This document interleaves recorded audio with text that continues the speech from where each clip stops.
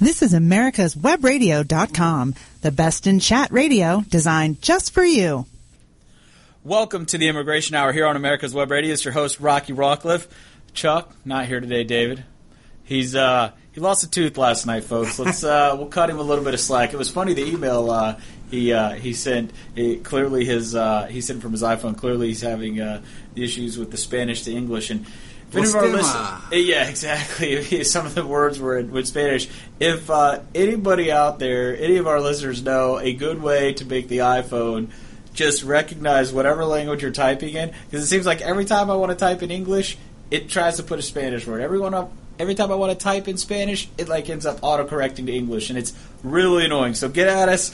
If you can check us out, contact us via David's webpage at americaswebradio.com, or you can go to immigration.net and contact Chuck Ryan. Give us some tips, because and we're both iPhone guys, iPad guys. We know how to use this stuff, but for some reason, at least I can't get it to just auto recognize. It always autocorrects to the language I don't want to use. So. Today, David, we still got a crisis on the southern border. People still coming, but this week, the administration finally started to do something about it, as it were. Oh yeah, as it were. I'm impressed. Yeah, exactly.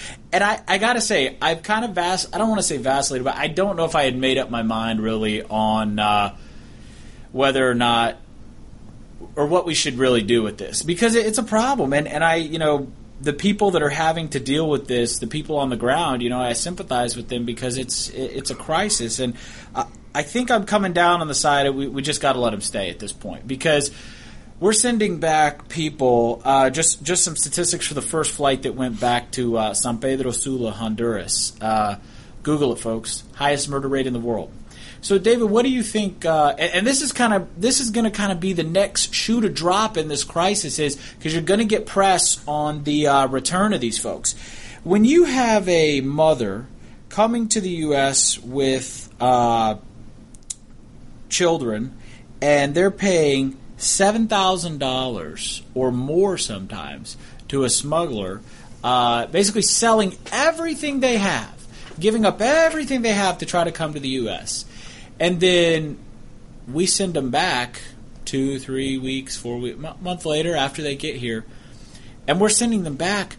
David, these people are going to less than what they had before. We're putting them in a worse situation, and I think that at this point, because it's such a humanitarian crisis, we've got to do something, because, like I said, this is the next shoe to drop. You're going to see press on these people and the conditions they're being returned to, and you're going to hear stories of exploitation of these people once they get back by these just corrupt and just criminal regimes in these three main countries of the Northern Triangle: El Salvador, Guatemala, and Honduras.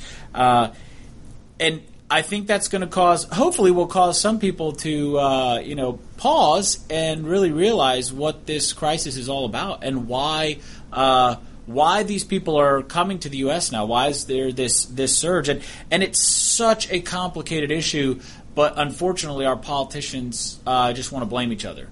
And none of them, I don't think any of them really understand what the true cause is for all these people coming. And recently, you have the Republicans in Congress that want to blame Obama's lax immigration policies, and you have Obama who wants to do something on immigration reform, blaming Congress. And really, the root causes of this crisis are so much deeper and so much have to do with things that occurred well before this administration was in power. So I think they're all just idiots, and they're just making the situation worse. So I hope that when we do start seeing images and hearing stories of these people when they're sent back, that it causes people to kind of take a second look at it, because like Chuck and I have mentioned on the show before, if this was any other country, if we had Canadians coming in on the northern border because the situation in Canada was so the crime and government corruption and everything was that as bad as it is in Central America in these countries, I don't necessarily think we'd have as much of a problem with it in this country, simply because we don't have this this overwhelming negative reaction to Hispanic migration north. I don't know. Do you have any thoughts on that, David? Would you be fine? Would you be thoughts? You're sitting over there, you're just chomping at the bit. I mean, do you think we would? It would be the same situation. I mean, we tell other countries all the time that, hey, you got to accept all these refugees. I mean, and we're really talking out of both sides of our mouth on this because these people are refugees. Well, I think, and you are a whatever of the court, being an attorney, and being an attorney, you're also a constitutionalist, yes, I would assume. Yes. And I think you have two issues, and what I heard coming from you, which is fine, I don't disagree, but what I heard coming from you was your humanitarian side, not your legal side. And I think that, there has to be, the legal portion of it has to be addressed, right? Or we've opened both ends of the barn and it ain't going to stop. And I agree. My major concern is, and you all made the point the other day, 50,000, that's not that big a number in a country, and I won't argue with that, right. But there's still the legal issue, and my concern is the disease. And if they're bringing in, whatever it might be, tuberculosis up and down the gambit, right. And again, I don't fault them. They come from squalor, and I don't fault them, but you want to make sure that the legal side is taken care of. I want to protect our citizens as well. Absolutely. I think one of the biggest mistakes, and it's like, thank God we don't have a big family, but it'd be like my wife's cousin calling up and saying her 10 kids and husband were coming in to stay with us for a month. I couldn't handle 10 kids in my house, and I have a fairly good-sized house. Yeah. So my point being is, we were totally unprepared for this, and yet I think we knew that it was coming. Well, it's not like it snuck up on us. It's been surging upward for the last couple of fiscal years. Okay, so you got that. And then I think one of the worst mistakes you can make, the kids don't understand it, I'm sure. The adults do understand it, right, that have come in illegally. So, with all of that being said, I really don't totally have an opinion on do we give them amnesty or whatever. But from the get-go, they should have been corralled. Mm-hmm. They should be put in, quote-unquote, a place, quarantined of sorts, checked out, and then released. The worst thing in the world was the stupidity of saying, go get on a bus or a plane and we're going to ship you to a small town or city or whatever. Right. That certainly can't handle it. That's stupid. Yeah, and I mean, I'm going to characterize that as well, but I want to back up to your point of the humanitarian side and the legal side on this, and your point is very well taken.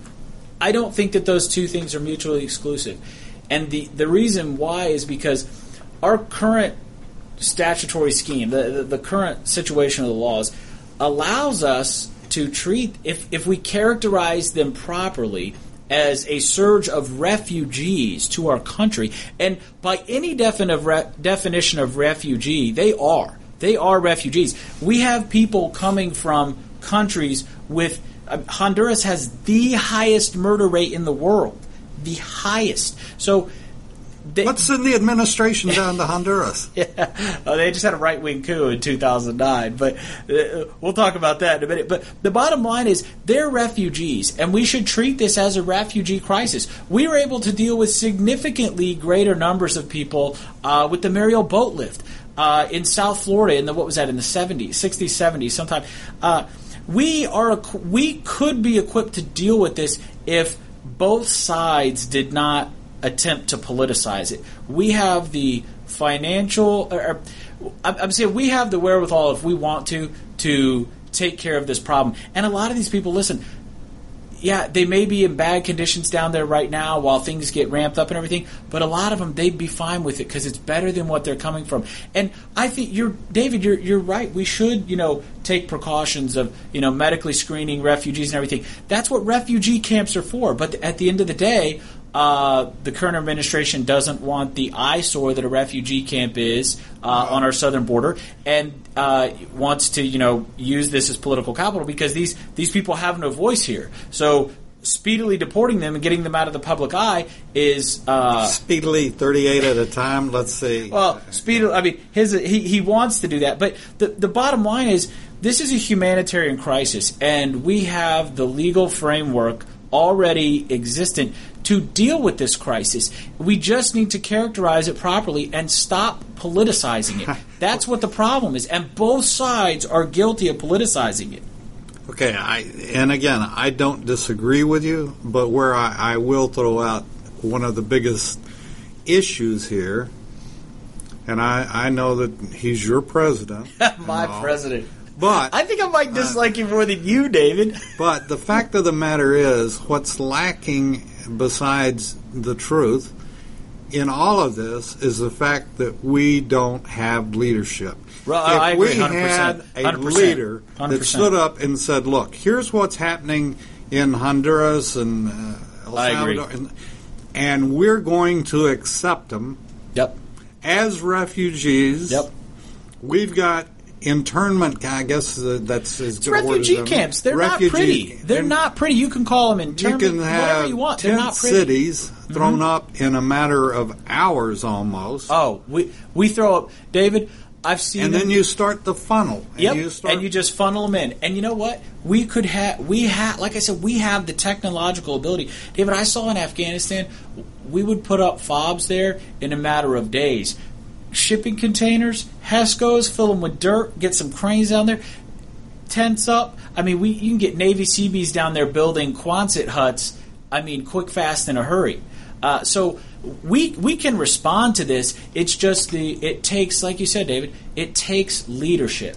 And that's what we have a lack of right now, congressionally, presidentially, from all sides. There's just a lack of leadership, and it'd almost be better if you just had somebody come out and say one way or the other what we're going to do, and we're going to stand by it. Obviously, I have my own opinion about what we should do, and at the end of the day, I'm going to address some of the root causes of this, surge of refugees here throughout the show. David, at the end of the day, we are largely responsible for the root causes of this in the way that we have dealt with these countries over the last 30 to 40 years, interfering in their electoral politics, interfering in their militaries, and created these civil wars that raged in these countries through the 60s, 70s, 80s, all the way up through the 90s. We caused a lot of these problems, and obviously the war on drugs, which I'm going to talk about probably after we come back from the break in a little bit here, is a big reason why all this stuff is happening. And so I think that it's even more incumbent upon us as a nation to accept them as refugees, because we've caused part of this problem. And another cause that I'll address in more detail as the show goes on is we have a lot of these people here who are from El Salvador, Guatemala, and Honduras, who came here in the 80s and have been here for a long time and are simply trying to be reunited with their family because they don't have the ability to travel very easily. So I'll leave you with that. We're going to take a quick break, and we'll come back and get into more of the root causes of this refugee crisis. Si usted ha casado con un ciudadano, o tiene problemas con inmigración, o tiene una oferta de trabajo, llama a los abogados de Cook Immigration Partners. Somos en su lado. Con más de 100 años de experiencia en la ley de inmigración, conocemos la ley y sabemos cómo ayudarle. Llámanos hoy a las 404-816-8611, a las 404-816-8611, o visítenos al www.immigration.net. Did you miss a show that you really wanted to hear? All of our programs are available for download on americaswebradio.com and on iTunes.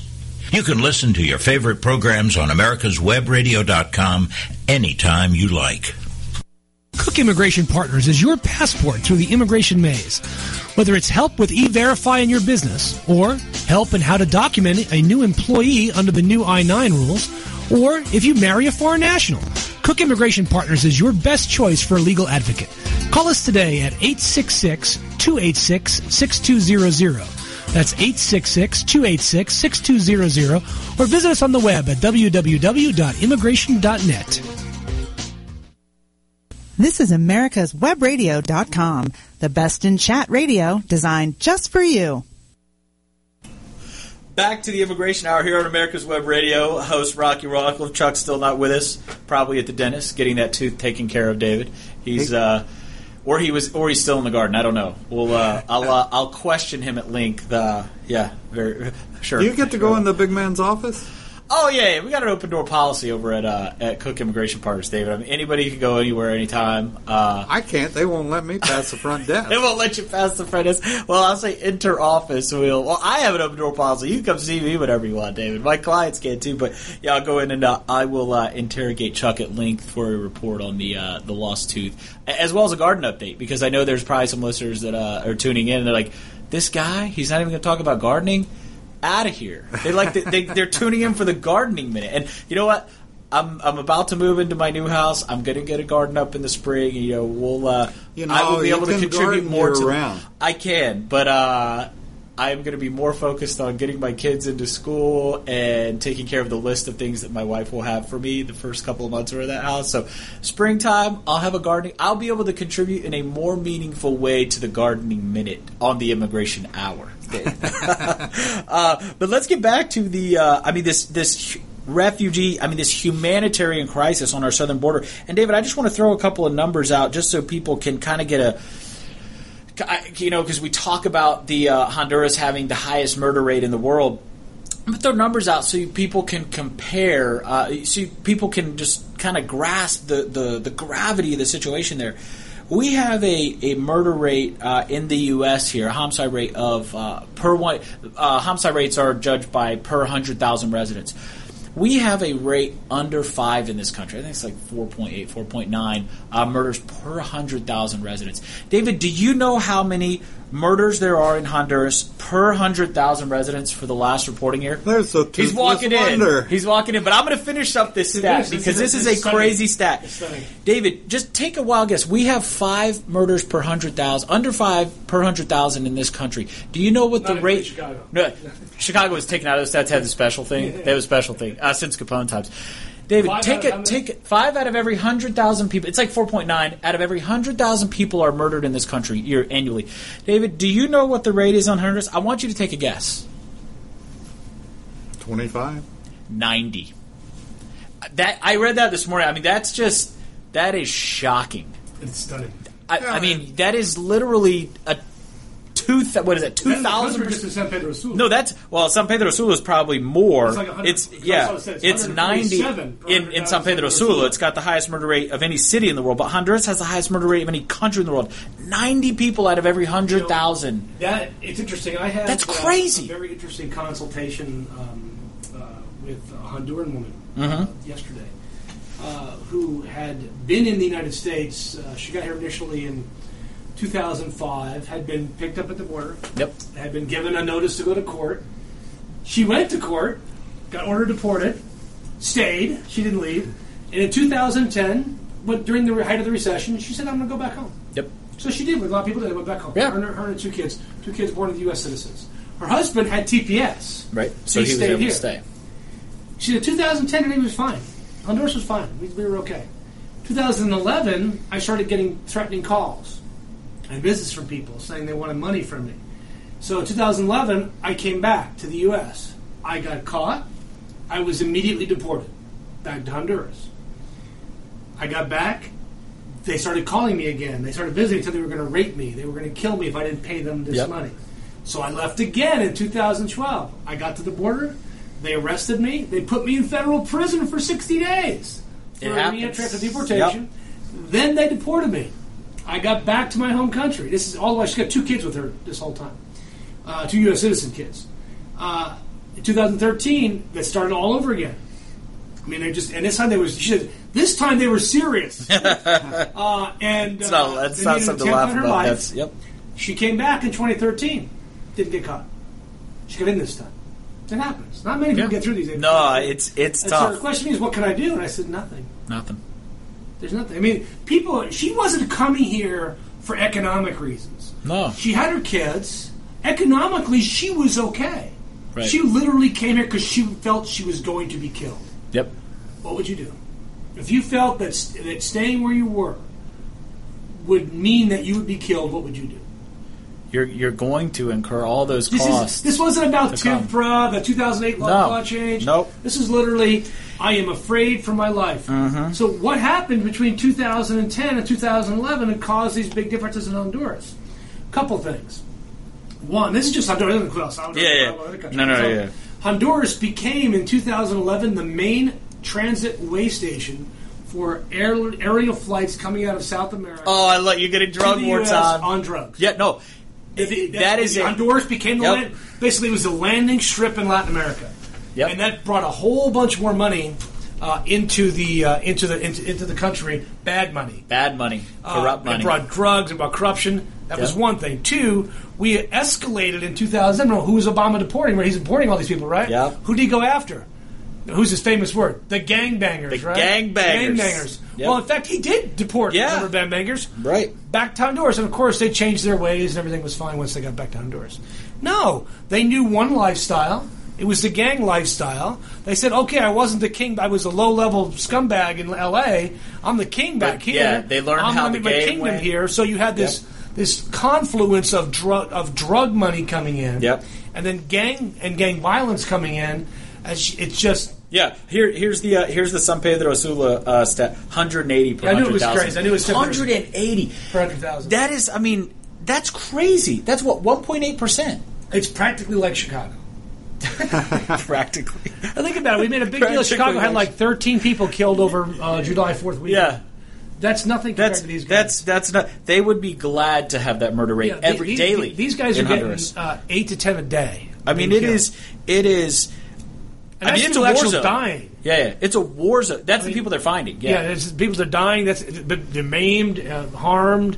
Doesn't include the exposure. She was saying, this woman was telling me, it was a fascinating conversation with her. I mean, really, there was nothing I could do for her other than say, wait for the law to change and see what happens. But you got nothing. Mm-hmm. And she won't go back. I mean, she's not going back. No. If they stop her, They'll she go to will say, prison. I'd rather go to prison here. Yeah. I'd rather go to prison in the United States than be back over there in the gangs. Mm-hmm. So it's this whole idea of this being started by Obama with DACA or this 2008 Wilberforce Act. Yeah, it's not. It's just not was a suit. This is about crime and violence. Yep. Well, let me ask you: in her situation, would it be possible? She obviously has money, or her husband is making a good he'd probably making $30,000 a year, $40,000 a year, doing whatever he does. Whatever. Yeah. But would it be feasible for her to go somewhere like Canada or some other country? Well, here's the problem with her. How does she get to Canada? Physically speaking, how does she physically get to Canada? There's only one way to get to Canada. She has a passport, but she'd have to get she can't transit directly to Canada through the U.S. Now, I guess she could now. She's here. She hasn't caught. She go to Canada. But Canada's system is she will go to the border. She will not have a visa. Right. So they will say, great, our refugee system, Canada's refugee system, if you apply up there, is typically they will let you in for about a year while they adjudicate your case. But sometimes they turn you around. Right. So their system's been changing a lot recently. Safe third country passage. Hey, you're in a safe third country. Wait there, and we'll get back to you on your refugee claim. Well, and then the U.S. gets her and says, we're going to deport you back to Honduras. Is there any place that a person in this situation could go, get new citizenship given the absolute poverty in which really... No, I mean, countries don't want to accept these people. That's why they're refugees. I mean, if they had some sort of thing, if they had something to...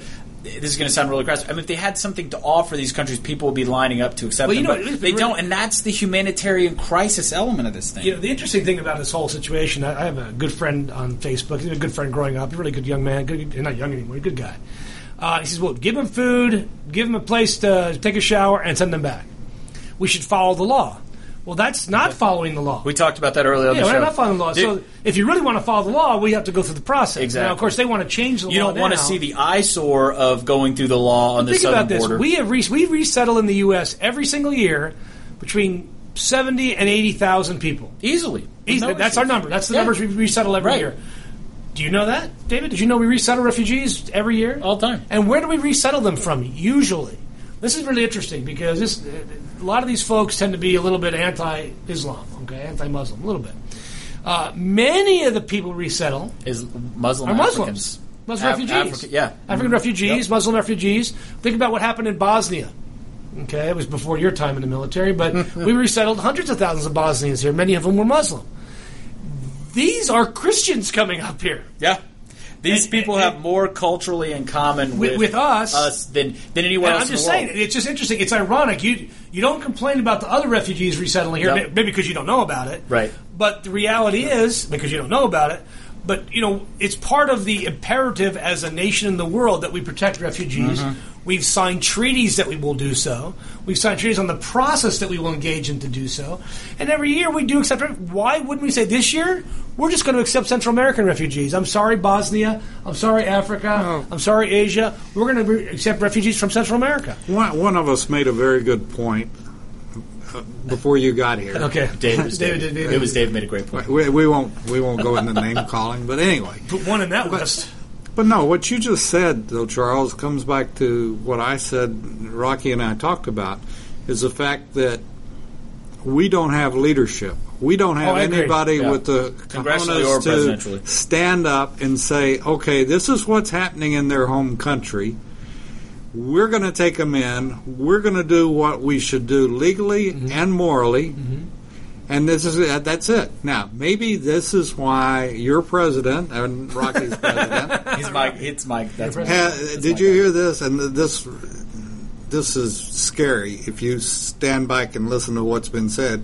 He has just ordered that the FCC, that instead of going through the networks to say, I want to give a speech at 8 o'clock tonight, that he will just automatically be able to flip a switch and everybody that has their TV on. No, Dave, I don't believe that. Kill switch for the internet. I don't believe that. It came out today. Oh, Dave, where did you read that? It wasn't. It was on the news. That Daily? I mean, where is this from? I'm going to look this up during the break, Dave. Well, I got a stat really fast here. This is from a Brookings. It's from 2006. Who knows? But it just whether their methodology is correct or not. But that 180 number we were talking about, Chuck, I'm looking through these numbers here for. This is Baghdad height of the stuff. 2006. Right. I mean, people dying right and left. Yeah. The highest rate per 100,000 I can find, 137. Yeah.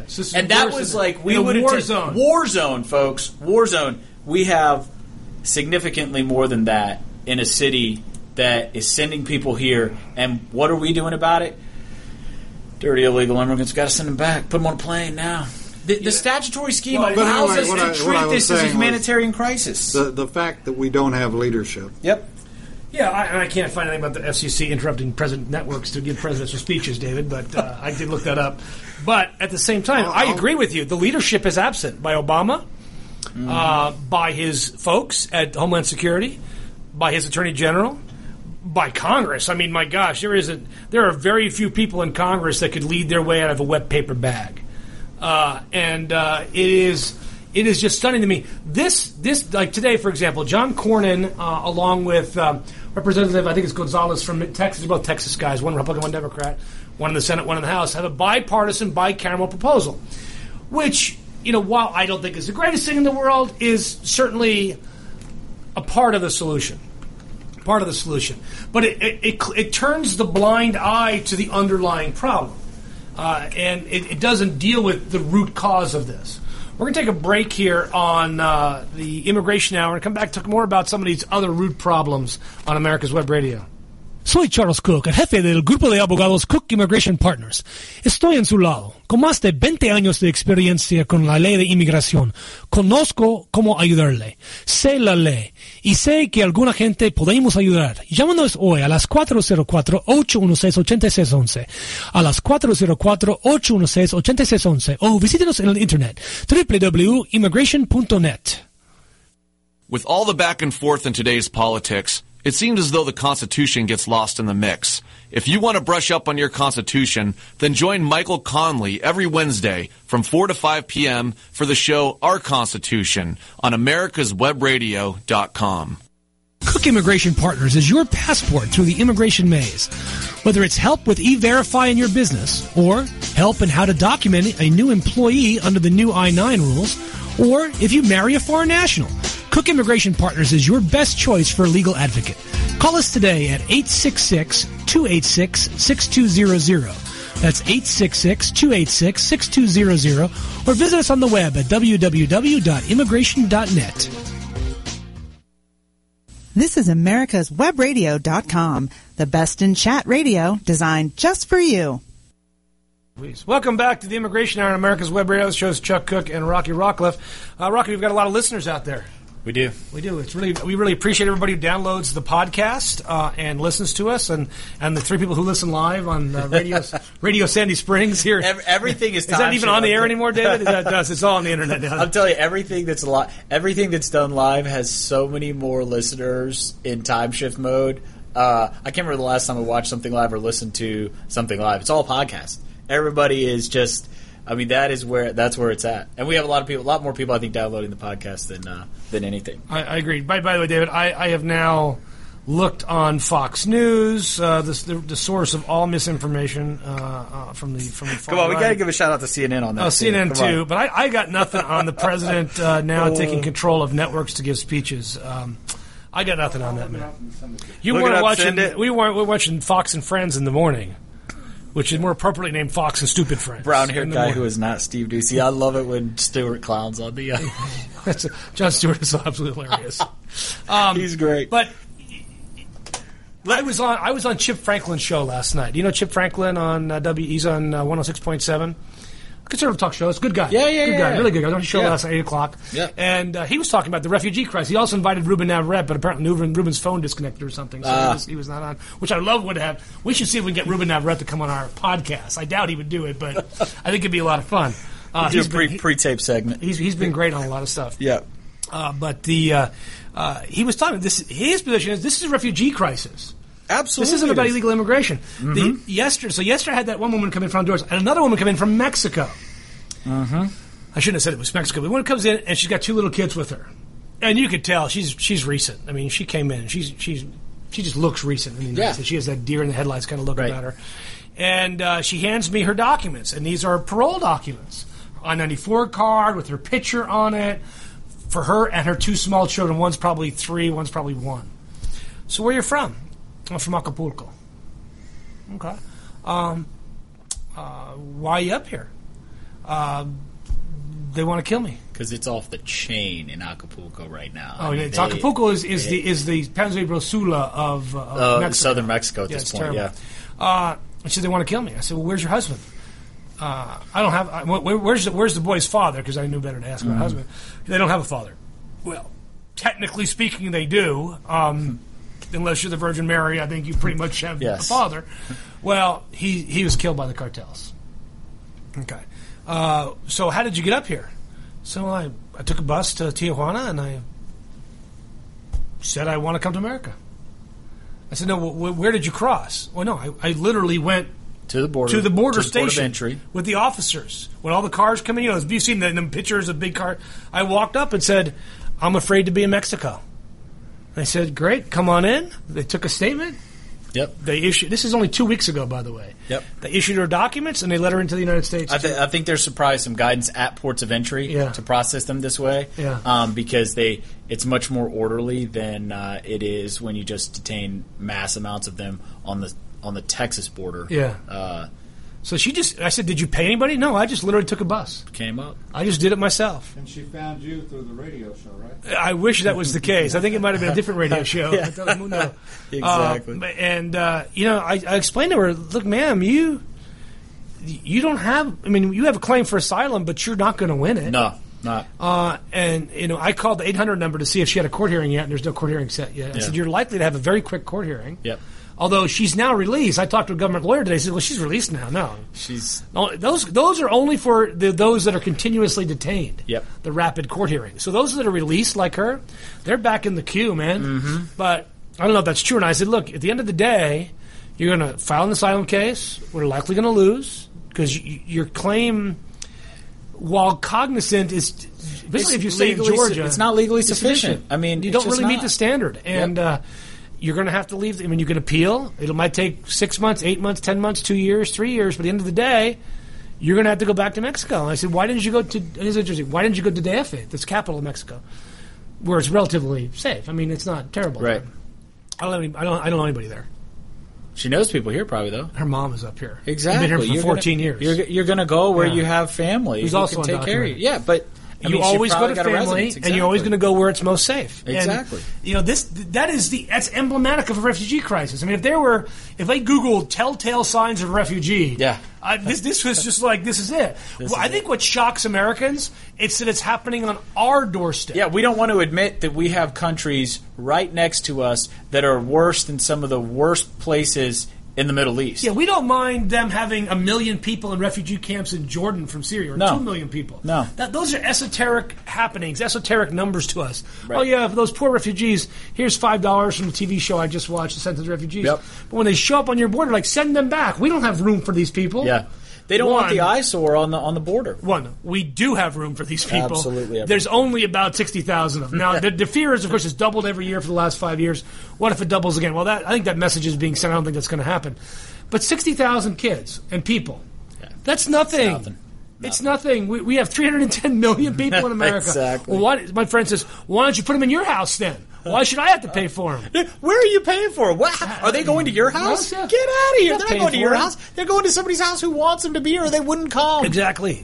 Most of these people don't need government aid, will never have government aid. Exactly. Yeah, they'll process for a couple days at a terrible helera and some freezer somewhere in the South Protector's border, but they're not going to get any public help from you. And yes, some of these kids that are in fact unaccompanied with no relatives here, they will go to homes which are typically run by nonprofits, which have their own funding. They'll get a little bit of government funding. The reality is this is not really costing us. Nope. And think about this. If we actually allowed a lot of these kids to stay, we have a chance of winning the World Cup in 10 years.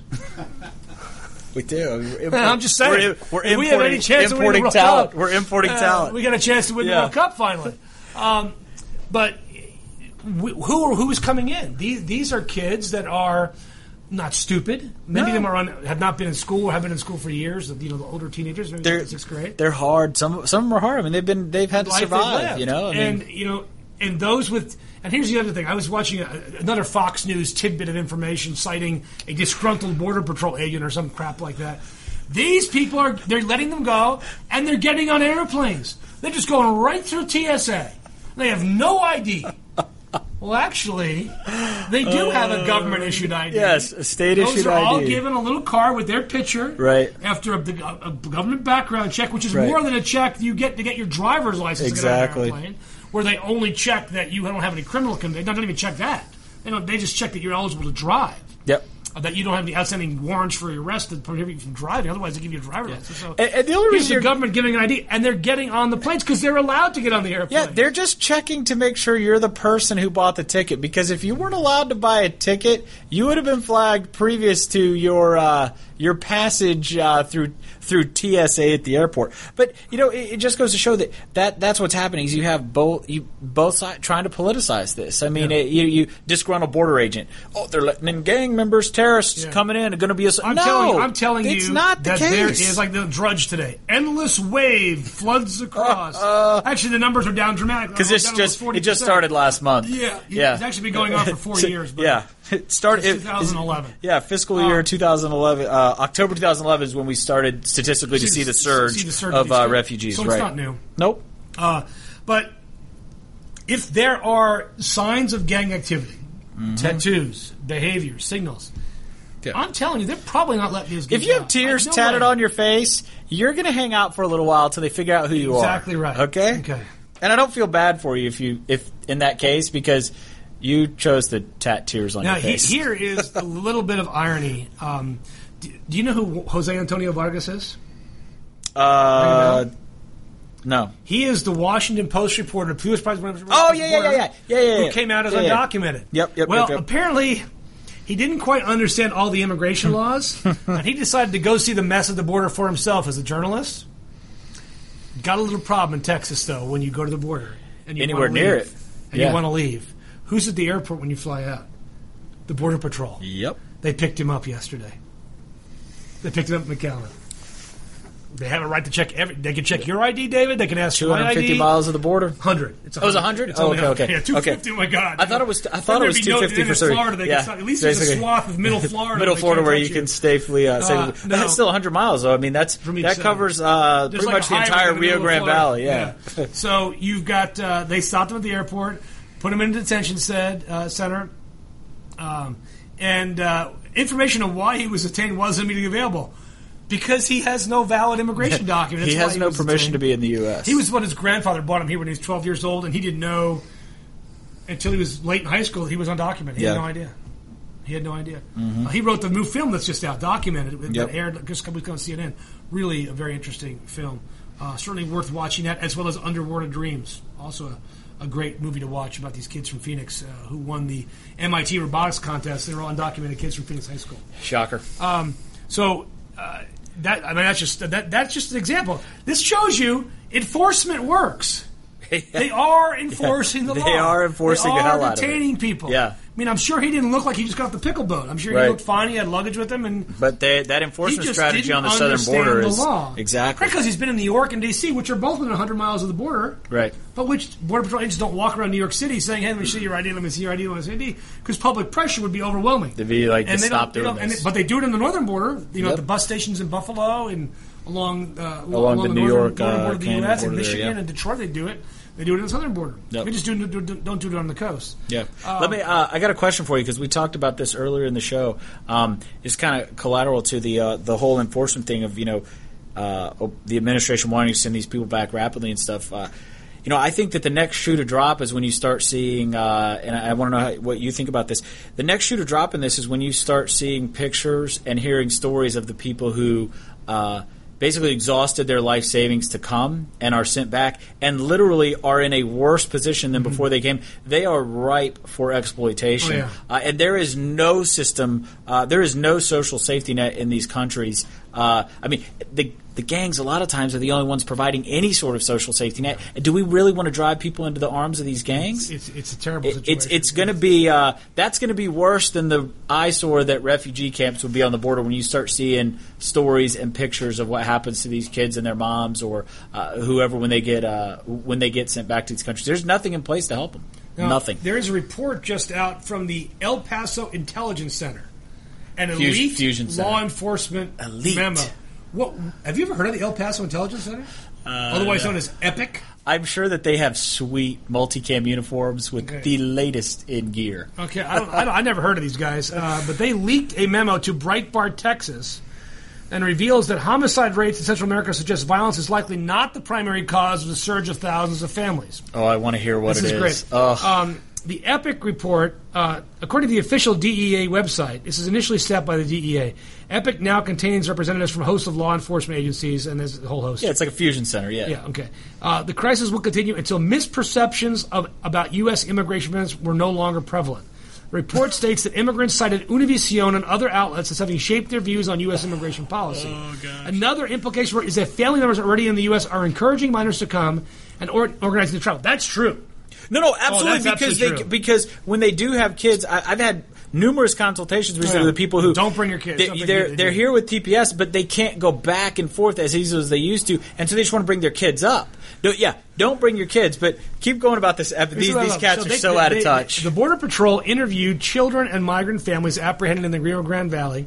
Of the 230 interviewed, 219 cited the primary reason for immigrating was the perception of U.S. immigration laws granting free passes or permisos and adult OTMs other than Mexicans traveling with minors.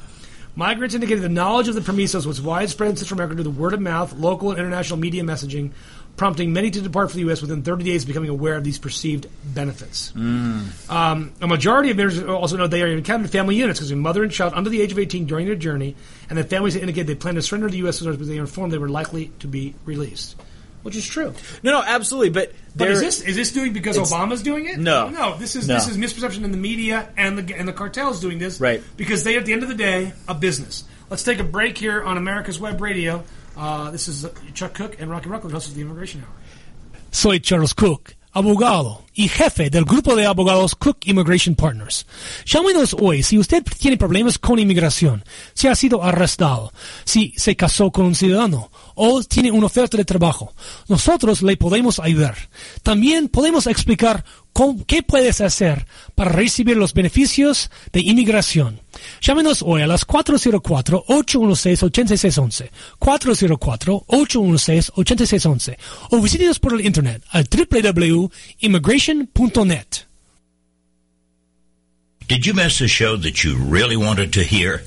All of our programs are available for download on americaswebradio.com and on iTunes.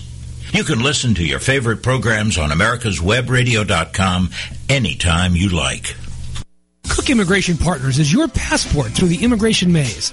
Whether it's help with E-Verify in your business, or help in how to document a new employee under the new I-9 rules, or if you marry a foreign national, Cook Immigration Partners is your best choice for a legal advocate.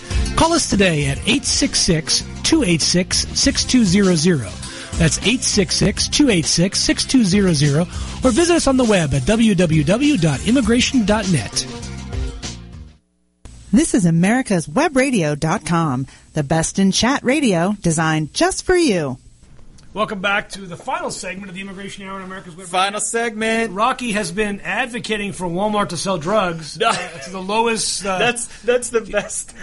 That's what media does. We have an off-air conversation about legalizing drugs. I make that one statement. I know you're not doing it. It's tongue in cheek, but that's what happens a lot. Is people's statements are completely taken out of context. But I will say this: I think a big solution that legalizing drugs will not only solve some of the root causes of this, it'll solve all kinds of other problems in our society. And here's the deal, folks.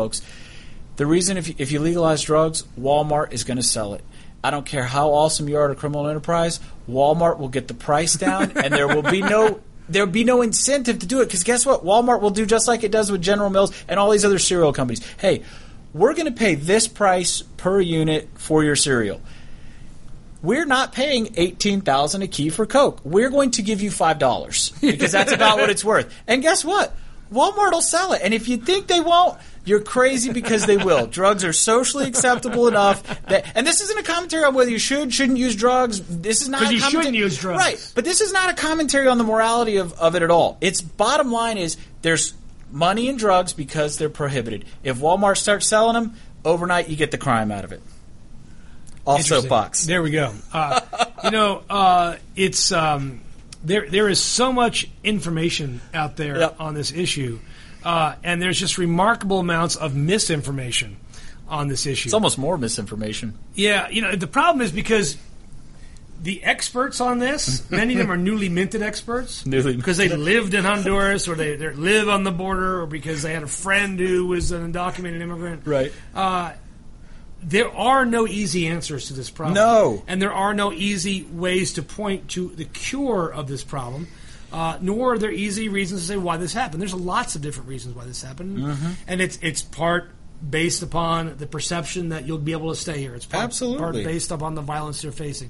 It's part based on the advocacy of drug lords down there, or the trafficking folks to bring people up. There's lots of different things going on here. Part of it is a result of our own laws. Our interference in electoral politics in these countries in the 80s. What I loved is just we passed the Wilbur-Wilberforce Act in a complete unanimous vote. The what act? Isn't it Wilbur-Wilberforce? That's the 2008 act. Oh yeah, the TVPRA. Traffic. Yeah. Okay, Traffic Victims Reauthorization Protection Act. But it's the Wilbur-Wilberforce Act. Right. And it is that was done unanimously, saying, "Look how good we are." I pat myself on the back. We're good people. We're awesome. But interesting, when it becomes inconvenient to us to actually apply it, we want to do away with it. Right. So it was okay when the problem was tiny. Yeah. But it's not really. We're not. When there were low numbers of people being trafficked and exploited, hey, awesome, you guys rule. Now that the numbers are, now that it's not politically expedient for you to be to be in favor of that, like, this is causing it. And you know what? Guess what? That's just making the symptoms worse. That's not a cause of why people are coming here. That's just the strictures and things that we put in place with that are some of the are kind of what's causing the crisis once people get here. But you're right, Chuck. The bottom line is there's so many causes to this that run so much deeper than just. I'd be intellectually dishonest if I said that there was no portion of it that is people thinking they're going to come and get some sort of status. Sure. That obviously exists out there. I'm not dumb enough to try to advance that theory. But at the same time, recognize that it is not an illegal immigrant crisis. It is a refugee crisis. And we have, like I've repeated numerous times today, we have the statutory scheme in place to deal with this as a humanitarian issue and legal and uphold the law as well as apply compassion. And that's unfortunately both sides just uphold the law, no compassion. Yeah. Compassion, we're not upholding the law. It's crazy. It's Fox News in their never-ending search to increase hyperbole in our daily lexicon. Now the newest article on this from this morning is endless wave of illegal immigrants floods the Rio Grande Valley. So there's actually I like floods. There's a double use of water in this. It's very nice. It's just endless wave which floods the Rio Grande Valley. They're just rolling in. Yeah, just rolling in. And here it is. Life jackets of all sizes and the occasional punctured raft are strewn along the banks of the Rio Grande just south of Mission, Texas, where a relentless onslaught of illegal immigrants eagerly surrender to beleaguered Border Patrol agents around the clock. Is that like a writing class introduction to your new novel? You know why that's not true? Because if it was, Fox News would have art and they would be plastering it everywhere. But short of them going and placing life jackets of all sizes and punctured rafts all along the bank, strewn, which they are not above doing. No. It's just not happening, folks. And here's a statement of fact. This is a reporter, right? It's a cycle for which there is no end in sight. Is she talking to God? Does she know these things? Yeah. Now, she quotes clearly clairvoyant. She's going to quote a Fernando, an El Salvadoran child. We don't really know how old Fernando is. You're going to be out here a long time, Fernando said. There are thousands of us. Of course, that leads the story then, right? Yes. Okay, so there's thousands of them. So the size of 2 high schools. Right, yeah. A couple high schools. And 800 people in my graduating class. Yeah. Three of my high school one high school. So one high school. Several thousand kids. Several thousand people. Okay, thousands of us. Okay. Yeah. Crisis. I'm just saying, we can't deal with that. What if we really had a flood? David, what about this? What if we really had a flood? No, think about this. Let's say in the next presidential election in Mexico, the socialist candidate wins. Okay? You think there's going to be a flood of immigrants then? This is nothing compared if there was actual upheaval in Mexico. Yep. This is nothing. Yeah. And we're saying we can't handle this? Yeah. I mean, how many people are in Guatemala, Honduras, and El Salvador? I mean, maybe a tenth of the population of Mexico? We were handling 1.4 million immigrants a year illegally caught back in 2005. Yeah. This is 60,000. This is a bad day. This is a bad day back then. Exactly. I mean, it's really interesting to me how this has been politicized. Yeah, that's exactly why. Now here's the downside of this. I've been getting this question a lot last week. Is Obama going to do something positive on immigration? Remember, before the crisis hit the news, the idea was that Obama was going to act. We've talked about the things that he could do. Take some sort of unilateral action. Does this impact that? And people, they ask me, what's he going to do? Here's my prognostication. All right, you give yours and I'm going to give mine. Okay. They're probably the same. This is an inconvenient time for this to happen for Obama. Yep. Because I think he feels not a moral obligation, because I don't know how much of a moral obligation he may feel. I think he feels a political obligation. There you go. To create some sort of temporary work permit program for people with long-term residence in the U.S. Work permits and travel cards. That's all right. I think he feels a compunction to do that. He won't do travel cards except they have the emergency basis. Right. But he'll do work permits. And there's no doubt he was going to do that after Congress recessed. Right. Now, Here's the inconvenience. If Congress does not address this issue before recess, and that's a possibility because these people are He's got to do it. Well, I don't think he will. I think he will hold off because think about this. If he then creates, while this crisis Some remains sort of unilateral unresolved action, right? he creates another incentive for illegals to come into the They'll crush U.S. him politically. He can't do it. But that's He can't do it. But see, that's the thing is, I think he will act on this, and I think he is. The administration is making use of this crisis to basically say, "Hey, we're going to deport these people quick. We're going to get them out of here." To bolster its enforcement. But they've been saying that for 6 years. I think that they can use this to... No, they have been saying it, but I think they can use this because this is going to be in the news. You're going to be putting people on... I mean, they had this one, the first flight deports Honduran kids under fast-track push. I think he's using this so that... and again, there is absolutely no part of me that thinks this is driven by any moral mandate or anything. It's political 100%. I think they're using this to say, hey, if we do this, we won't be vulnerable when we do take unilateral action sometime later in the year or early next year. I have to read this other quote from this amazing reporter who apparently is writing a novel. It's because this could only be fiction.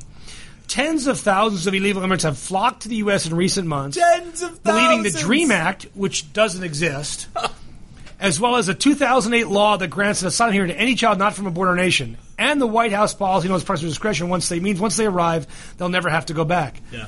I just, despite the report from Epic, that's not what my experience has been with the people I've talked to. No. Not mine what's either. great is this is presented as fact, as if there is no other single reason that this is happening. Why people are coming. It's clearly because they heard that they could get DACA. I mean, who are they writing to? Oh, it's Fox News. Fox News. I hope her fiction novel comes out well. I will buy it. I think her writing is tight.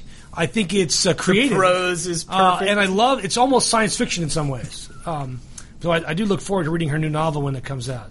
No, it gets better, though. Most of the illegal immigrants appear to be in clean clothes and good health.